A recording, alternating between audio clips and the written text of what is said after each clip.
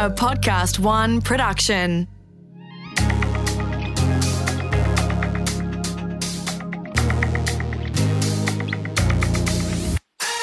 Hey, I'm former Australian beach sprinter and fitness trainer Katie Williams.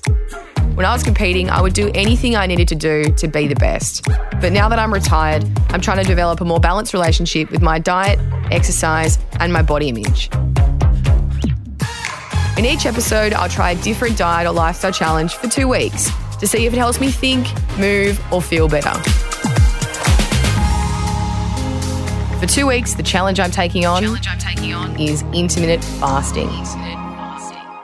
Not just any intermittent fasting, circadian rhythm fasting, which is eating when the sun is up. That's a 6 p.m. dinner and a 10 a.m. breakfast. The reason why I want to do this style of fasting is because I've never done this eating window before. I've done intermittent fasting, but never like this.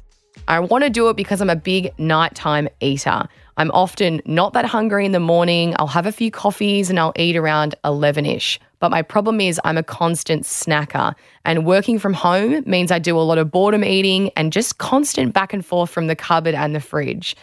My biggest thing right now is I'm eating far too late before bed, and I feel like I'm trying to digest my food and trying to get sleepy at the same time, and it's just not working. I hope this style of fasting will improve my eating habits and my meal timing. I'm hoping it also helps with my sleeping patterns, like getting sleepier at night earlier, falling asleep faster. Plus, if I'm done eating at 6 p.m, then I'll have nothing to do but go to bed earlier. I hope this fasting will improve my mental sharpness, my digestion, hopefully give me a bit of extra self-discipline and self-control. And I'm also interested in how this affects my energy levels. I do have some concerns for this challenge, and one of them is that I'll feel really hungry late at night, or I won't feel hungry at the times I'm supposed to be eating. Like I said, I've got 8 hours to get my eating in, starting from 10 and finishing at 6. And at 6 o'clock, that's me done. No more eating. That's going to be a big change for me. I tend to do my eating until 10 p.m. at night. So that's 4 hours of time, 1 that I have back and 2 to think about food. Before starting this challenge, I wanted to get in Layla Metcalfe. She's a fasting expert. She uses fasting to treat so many of her patients, from chronic health issues to clients like me who are healthy and just want to experiment with some of the benefits. Just a heads up, I interviewed Layla before self-isolation, so the circumstances have completely changed. Like, I can't go out to dinner with friends anymore, which is something people often struggle with when fasting. But eventually, things will return back to normal, so Layla's advice will still be relevant then. In the studio right now with my naturopath, Layla Metcalfe. And today we're talking about intermittent fasting. Welcome to the podcast. Hi, Katie. Thanks for having me. I couldn't have picked a better person to talk about fasting. This is such an interesting topic. First up, what is intermittent fasting? Right. So intermittent fasting is basically just referring to fasting intermittently. It doesn't necessarily have a very strict definition around it. So it could be fasting 1 morning a week. It could be fasting 1 day a week. It's just having a fasting period intermittently that is different to your daily schedule. It's really taken off. Like, it's this massive trend. Obviously, people have been doing it for thousands of years. Why do people do it now, do you think? So about 5 years ago, Michael Mosley made famous the 5-2 diet. And so it's come back in, I guess, the media, and having such huge health benefits, people are tapping back into it. It's much more of, I guess, even more of a pop culture. It's not necessarily suitable for everyone, but because it has such far-reaching health benefits, it's explored now by athletes and, for therapeutic medical reasons as well. But you have a bit of a different approach to it. Why do you love fasting so much? So many reasons. For me personally, I guess I've always kind of accidentally done intermittent fasting because it's easy to just get up in the morning, out the door, have a coffee, get on with your day, and then by accident you're having breakfast at 12 o'clock. I got into more therapeutic fasting because I've got a chronic pain and inflammatory condition called endometriosis. So I got into more therapeutic long-term fasting where you're fasting for longer periods of time for 10 daes to 2 weeks. No food? No food, just water. That's amazing. Yeah, and I mean, you can do that to varying degrees. You could have juice or you could, do it however you want. But I've found huge medical benefits from doing long-term therapeutic fasts, which has completely managed my endometrial, or part of the toolkit that has completely managed my condition. And I use that often in my practice with different patients, depending on what their health goals are or what they need, whether it's a short term or 3 days or just a daily practice where they're reducing their calorie intake for a certain period of time. Is fasting for everyone, or is there people that shouldn't fast? Yeah, really good question. So I think that fasting could be really good for everyone. For some people, it can be life-changing. There's definitely health conditions that have been shown to show huge medical benefits from, short-term, intermittent, time-restricted or long-term fasting, therapeutic fasting. But there are groups of people that should be cautious. So females in general, long-term fasting isn't great for female reproductive hormone profiles, thyroid. Anyone with Gilbert syndrome or any funny things to do with their liver or their gallbladder, not always recommended. Pregnancy, breastfeeding. And sometimes people don't know if they fall into that category. I mean, if you're pregnant generally, but sometimes you don't know you have, say, Gilbert syndrome or a condition that doesn't necessarily present itself with this huge range of symptoms, but once you fast, it can often show itself a little bit more aggressively, and it's not always ideal, and fasting can be detrimental to some people's health. So I always recommend, even if it's just experimental, whether it's experimental or you're going for like a long-term therapeutic fast, to be doing that under the guide of a healthcare professional that A, is a qualified healthcare professional, and B, potentially has experience in fasting or a knowledge of the effects of fasting. So, see, I'm lucky because you're my naturopath and you've told me that I can fast, and obviously I'm not in any way putting myself at danger, and you're a phone call away, which is what's really cool about this. Totally. So today we're going to be talking about 16 and 8, yes, that style of fasting. So what changes should I expect from doing this physically? So physically, what changes should I expect from this? Sure. So the basic markers of health are really simple. It's waking refreshed after a good sleep. So if you're waking up feeling groggy, it could be A, that you had a late night, or it could be you're still in a bit of a food coma from the night before because you ate dinner at 8 or 9 o'clock. So if you're getting up at 6 o'clock, A, you're probably not having enough sleep because you didn't get to bed on time. But then B, your body's still processing all of that food at a much more relaxed state. So it's not necessarily processing it as efficiently. So you're waking up in this food coma, still a bit dusty. Few coffees in. Rush out the door. Yeah, exactly. Pack the bag. Gone for 12 hours. Come back, do it again. So waking up feeling refreshed is the first thing that you would want. Not having that morning slump, or not having that morning slump disguised by a coffee. So if you're eating and you're eating regularly throughout the day, then essentially you should have this sustained energy from the food that you're eating. A slight slump in the afternoon, we'd get this like post-lunchtime, 3-4 p.m. slight dip. But if you're flatlining at the desk, racing for another coffee or a chocolate bar or something like that, or falling asleep at the desk, then that's a sign that, energy's not sustained through food. And then being tired when you go to sleep, Yes. A lot of people say when they switch around their diet and they tell me, a lot of patients tell me that they're feeling really tired before bed now. I'm like, that's awesome, because you should be tired before bed because you're about to go to sleep. If you're awake and wired and then lying in bed for a couple of hours or on your phone or whatever it is that keeps you awake, then obviously you're not easing into a deep sleep because you're not actually tired. You're still probably wired from the coffee that you've had throughout the day. So let's talk about the mental health benefits with fasting. Sure. So for a shorter term fast, like a 16-8, I think from experience with myself and with patients, the biggest mental health benefits that I see are behavioural, as opposed to it's tricky to measure, or maybe the tests aren't just yet there. All of the fasting tests that are happening, from a science-based place, they're happening, in the last 10 years, but it still takes time to get them through. And so from an observational space, it makes you much more aware of the food that you're eating and your food behaviours. So if you're focusing on the fact that if you're now focusing on food more than you were before, your food choices can become better. If you're doing a fast in the morning or you're doing a fast at night, the behaviours that you have around that. So when you time in your exercise, when you time in your social activities. So typically if you fast in the morning, then all of your social stuff is going to happen at night. More commonly. So socialising at night is drinking, is making poor food choices, is being unaware of the food that you're consuming. So from a mental health perspective, I think it's really interesting to witness how food behaviours change and your relationship to food. How can 16 and 8 fasting affect my social health?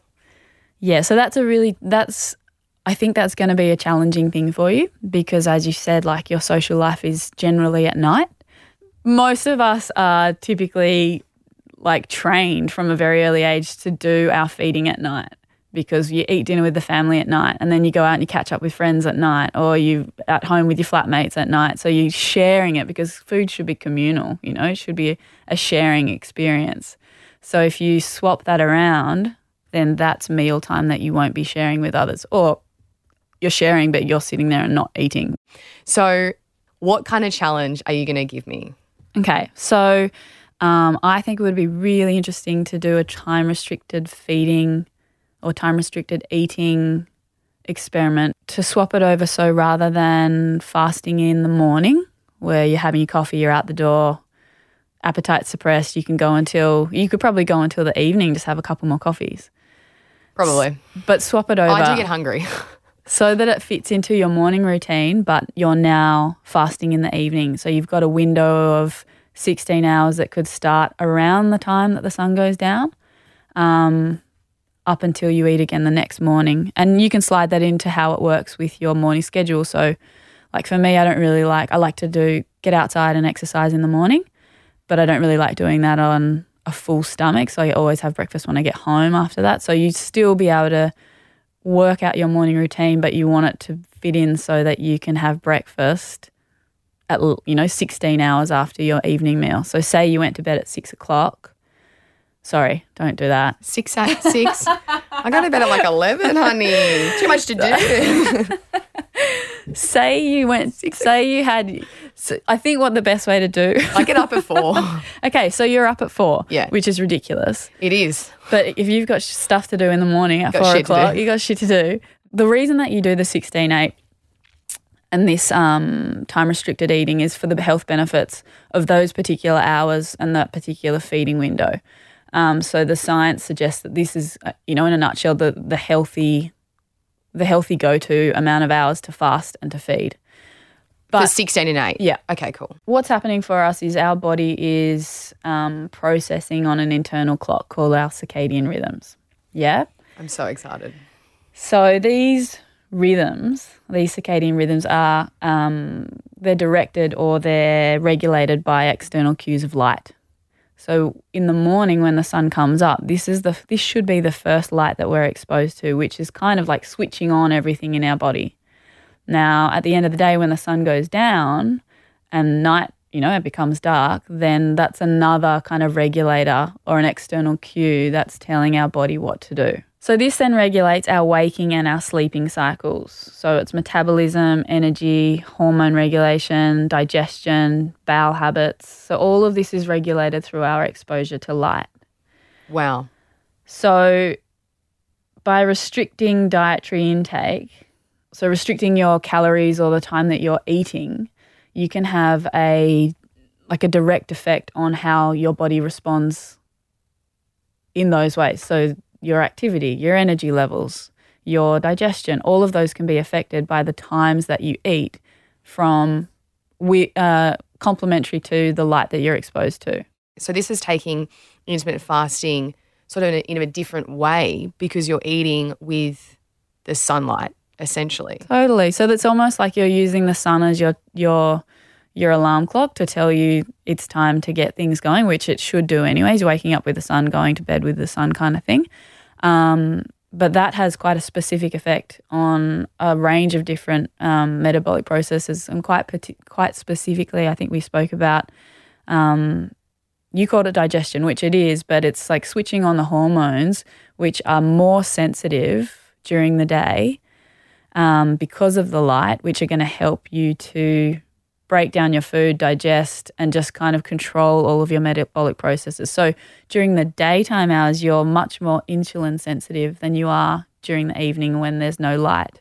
Wow. So that being more insulin sensitive means you have a much better way of managing your blood sugar levels. And That's the amazing. way that your body, so it's... That's actually really profound. This is why I'm so excited, because if people knew this, perhaps they would change what they do. Because for me, drinking lots of coffee in the morning isn't really the best. 1, for my reflux, 2, for my adrenals, So it's so cool knowing that I can do this, and now I know that I'm going to digest better. It's much better for my body. It's probably better for my mind. And to be honest, I don't need to go to bed with a full, massive stomach. I can do all that at 5 o'clock, which I'm really nervous about. It is tricky. And there's so many other added factors into that, because we actually don't just have the sun coming up and the sun coming down, and that's what we've got. We're on our phones until we go to bed. We're on the computer screen. We've got all this artificial light. Yeah, we've got all of this artificial light that we're exposed to, which also kind of warps things in the evening as well. So your waking hours in the evening are actually longer than they would naturally be, because you're exposed to this synthetic or this artificial light. So I'm going to have dinner at 6 p.m. By 6 p.m. By 6 p.m. Yeah. Oh, by finish eating. Yeah. That's doable. I think 6 p.m. is doable, and breakfast at 10. The only thing is then, what are you doing with the coffee? When does your first coffee come in? Straight away. Yeah. The evidence is there to suggest that it's not having a negative impact on the actual fasting for this particular time restricted eating. Yeah. But if I were to put something in it, of course it would break the fast. Yeah. Okay. So do you think 2 weeks is long enough to notice these benefits? Yeah, I reckon it'll be a rocky road entry, just because it's not just the change in the fasting schedule, it's the change in your social routine, it's changing and adapting to different hunger cues throughout the day. You may stop, or you may drink less coffee if you're drinking a fair bit of coffee, purely because you don't need the energy from the coffee anymore. So in which case, the way that the coffee affects your body long term throughout the day, that could change as well. So your energy dips throughout the day as your body starts to detox that coffee or get rid of the effects of the caffeine. That could be different as well. What am I going to do if I am feeling hungry? So the first thing is just to relax and be okay that you're hungry, because you're not going to die of feeling hungry. You could die of hunger if you're in, a third world country. Yeah. But you're not going. The feeling of being hungry is not going to kill you. It's okay to be hungry sometimes. It's totally okay to be hungry. I'm always eating, so I don't actually know. Yeah. And so being hungry is actually a really good thing, because it's telling you that your body's done enough to be able to get to a space where it's probably could be time to eat again.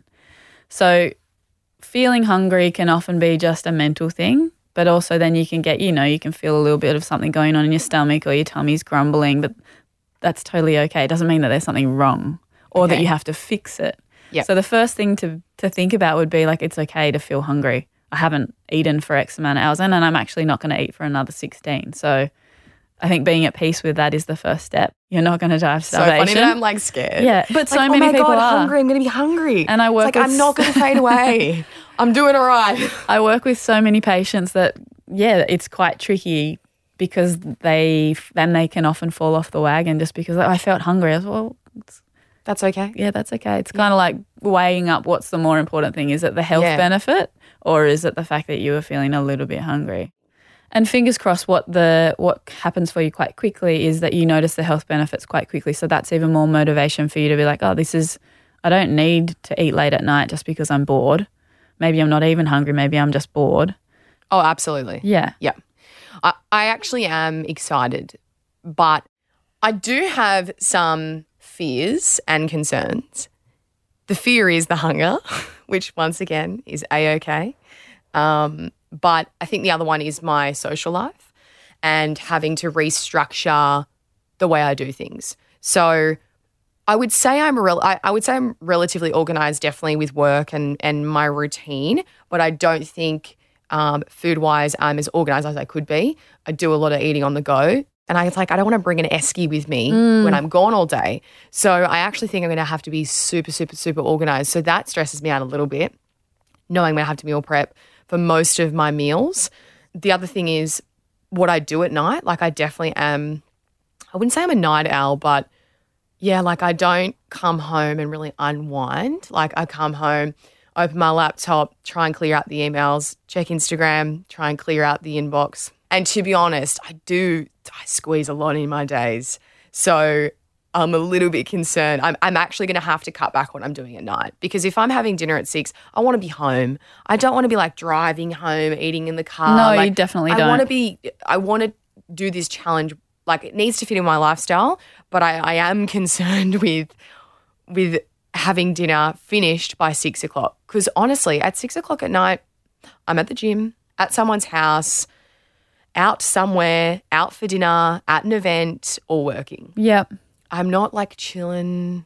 I'm still going. So I'm going to genuinely have to completely change what I'm doing. And I don't want to have dinner at 6 o'clock and then continue doing things. Totally. I mean, a lot of the time that I spend in clinic with my patients is about that. It's like, aside from the naturopathic side, it's the health coaching side of like, how am I going to implement these changes so it actually works for me, as opposed to just, this is your list of things to do, go forth and conquer. So I'm intermittent fasting and we're doing it almost like with my circadian rhythm. With your circadian rhythms, yes. Yeah. What is my homework from here on out? I think that your homework should be that you get really clear on the diet that you want to have in the time that you're feeding, in your feeding window. So that's going to take a little bit of time for you to sit down and just go, okay, am I getting all the nutrients in? Because I'm going to be meal prepping. So let's just make sure that all of the meals that I'm preparing for now, because you're not getting food on the go, are they going to be the most healthy and nutritious for me to achieve those goals? Getting a good meal plan down. So like I spend a lot of time with my patients like working through their day. What are they actually going to eat for breakfast, lunch and dinner? What are their snacks? Where are they storing it? Do they have a little nut box in the car? That kind of thing. So sorry, but it's true. Box. People are so stressed and get so anxious, to get a nut box. Like you are. Like there's so much anxiety associated around like, when am I going to have time? How am I going to fit this in? Am I going to end up grabbing something and making poor food choices? I'm going to ruin everything. So there's so much anxiety around that. So if you can just spend some time as part of your homework, the first part, having a really solid understanding or a good plan of how you're going to do it, what meals you're going to cook, how you're going to cook them, do you have enough time on Sunday to do X, Y, and Z? Yeah. So that would be a really interesting practice for you to do before you actually dive straight into it. So you're not going, just, bare-skinned into a big experiment that's going to be quite strategically difficult to plan out. And I think definitely what I want to advise is making sure that you have that blue light protector on your screens, because this is a really important one that gets discussed. Dr. Sachin Panda is the guy that's kind of doing a lot of the research in the time-restricted feeding and intermittent fasting to do with your circadian rhythm. So if we're doing all of this great stuff through the fasting, through re-regulating our fasting and feeding window, but then we're going home and we're sitting on a screen that's exposing us to the artificial light, you're kind of undoing it. Yeah, we're not undoing it, but it's not supporting moving the fast to the morning. So I need those little glasses. Get the little glasses. Or you can buy your laptop thing. Yeah, there's different apps you can put on, just putting it on night mode. Like all of those little things are really important, to the point of like getting dimmers in your lights or having low light, pulling all the shutters down so there's no light coming in. So for you to really hack on the fasting, you also need to hack on your lifestyle habits that are going to support the fast. So my homework for this challenge is to be okay if I get hungry. That is okay. I'm going to give myself 3 solid meals within that 8-hour period. Plus I'm allowed to have snacks. That sounds so weird out loud, but I'm allowed to have snacks. I've got you on hand to call you if I do have any concerns. I'm going to be having black coffee. I know that you're not stoked about it, but I'm going to be having black coffee in the morning, 1, maybe 2, probably just 1 before my breakfast. Probably just 1 considering I'm having breakfast early. My dinner will be 6 p.m. and my breakfast will be 10 a.m. Definitely going to be food prepping on a Sunday to prepare myself throughout the week. The other thing I'm going to do is monitor how much light I'm getting from technology. So my laptop and my phone, either getting the blue light glasses or downloading that Flux app, and trying to unwind more at night. Layla, thank you so much for coming in. You've given me so much information. I'm so excited for this challenge. I'm a little bit nervous, but nonetheless, it has been awesome having you here.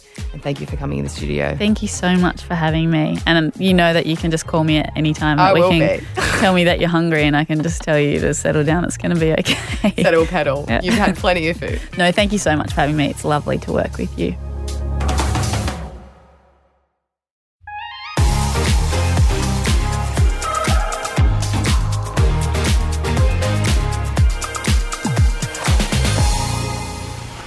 I'm a few days in and I'm not really loving this style of intermittent fasting. So my hours this time are dinner at 6 p.m. and breakfast at 10. I'm not usually a morning eater and I'm a nighttime snacker. Cooking my dinner at 5:30 in the afternoon, I feel like a grandma, and it's not really the kind of eating. I'm not used to doing this. I feel like I'm still working in the afternoon and all of a sudden I'm like, oh, it's time to cook dinner. So until I get used to this, maybe I'll enjoy it a bit more, but right now I'm sort of battling through. I am actually late with my dinner because it's actually 7:18, which means I'm gonna have to push my breakfast back to 11. I definitely feel lighter. I also feel mentally really sharp, and that's why I did this challenge. I wanted to test out how I would feel cognitively if I improved, if I felt more calm and present and focused, and I have. I'm in self-isolation, which makes this challenge, I think, so much harder because you're bored and I do a lot of boredom eating. However, I have good news. I'm actually hungry at 6 p.m. now, which is bizarre. Your body will adapt to the changes that you make. So, like I said, I used to eat later in the day, eat my breakfast later in the day and my dinner later at night. And I'm actually starting to get hungry at the times that I'm telling my body to get hungry at, which is really cool. Okay, so I've been intermittent fasting for 2 weeks and the challenge is now over. And the question is, am I better for it? Yes, I am. I feel so much better for it. I didn't love the first few days of this challenge. It took me a good week to get used to this style of eating. At 5:30 p.m, I'm still working, I'm still training, I'm still up and about, not thinking about dinner at all. So I had to completely change my routine for this. I usually train in the mornings and sometimes I'll train after 5 p.m. I could be at the gym till 7 p.m. sometimes. So I didn't do that on this challenge. I trained in between lunch and dinner, so I had way more energy. And I also wanted to make sure that I wasn't training whilst I was fasting. And I also didn't want to train after dinner because I just don't think I think it's counterintuitive. I don't want to burn off the food I'm just putting back in. I tried to sleep more. I slowed down. I trained probably 4 times a week on average throughout this challenge. I felt more thirsty. I had a bit of a headache for the first few days. It wasn't bad, but it was noticeable and it was there for 2 to 3 days, but it did go away. I was peeing a lot more, but I was also drinking a lot more water. Week 2, my body adapted to the new style of eating. I actually got hungry at 5:36. I'm a real life grandma. But that only happened after about day 8. So it took me a while to get used to this style of eating, and it also took me a while to actually start getting the hunger cues at that time. Physically, I felt really good. I had no bloating and I felt like I was metabolizing my food and digesting it really well. I was more regular, TMI, but I also upped my fiber intake more than usual to make sure I was staying fuller for longer and I could stabilize my blood sugar. I was sleeping pretty well and I was getting a little bit more tired at night. I wouldn't say this was major, but I definitely felt more tired and relaxed coming into bedtime. Mentally, I felt really sharp. When I was fasting, I had so much more mental energy, alertness, and focus, and I actually felt calmer and way more productive. Socially, I was unaffected by fasting because I'm self-isolating. I definitely had my fears play out in this challenge a bit. I was resisting the early dinners. Like I said, I felt like a grandma and it interrupted my day plan. I was getting snacky in the nighttime, which I also predicted, and I wanted my tea and chocky and snacks after dinner. I still had them after dinner, but I had to squeeze them in before 6, so it just wasn't as fun. I just felt like I was constantly eating. I wasn't hungry at the times. I had to have my meals, which I found annoying to begin with, but like I said, my body adapted, and in week 2, I felt amazing. 2 times I didn't cheat, but I had to push my dinner back to 7:30 because I ordered online and the food came late. And then I also had a family dinner and we ate a little later around 7:30. So I had to push my first meal back at 11:30 the next day, which was hard because my body got used to eating at 10 and I was hungry.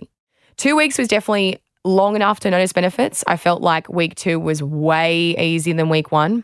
I'll continue this challenge long term, but I'm going to do it a little differently. I don't have to do 16 hours. I can do 15 hours. I can do 14 hours. I can do 18 hours if I feel like some days. I'm not going to continue doing this every day. What I am going to do is do it when I feel like my body needs it. For a few days a week, I might do it. I also find intermittent fasting easier on the weekends because I can sleep in. And if you're getting up early, you get hungrier early. So I'm going to do intermittent fasting to fit my schedule. When I go back to work and I'm up at 4 a.m., I'm not going to intermittent fast. I would definitely recommend someone doing this challenge if they are healthy and they have clearance from a health professional. And if anyone has any history with eating disorders or finds fasting triggering, then please don't do this. But my advice for someone wanting to try intermittent fasting would be to drink a lot of water, use herbal teas after your meals or black coffee in the morning. Don't overtrain. Your body needs more rest, particularly more sleep for some people as well. Let your body rest during the fasting hours. Make sure you are planning your meals. Make sure you've got a healthy food shop. You've done some meal prep. The cupboards and the fridge is stocked so that you've got the right food on hand when you're hungry. When you're planning your meals, make sure they're balanced. Make sure they're wholesome. All my meals really fueled me up, especially the nighttime meal. That's going to be my last meal for 16 hours. So I often had like a massive Buddha bowl. I had like rice, beans, cooked vegetables, raw vegetables, tofu, avocado, hummus, nuts, seeds. It was fully loaded. I made sure that all my meals were super balanced and I was getting in the right balance of carbohydrates, fat, and protein, plus fiber to keep you more full. So the main question is, did intermittent fasting help me think, move, or feel better? And the answer is yes, 100 times yes. I loved this challenge. That's it for my 2 weeks of intermittent fasting. If you want to see the behind the scenes from this challenge, check out my Instagram at Katie Williams.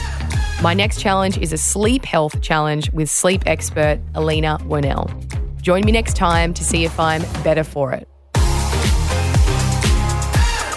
Better For It was presented by Katie Williams and produced in collaboration with Podcast One Australia. Producer, Lindsay Green. Audio producer, Darcy Thompson. And executive producer, Jennifer Goggin.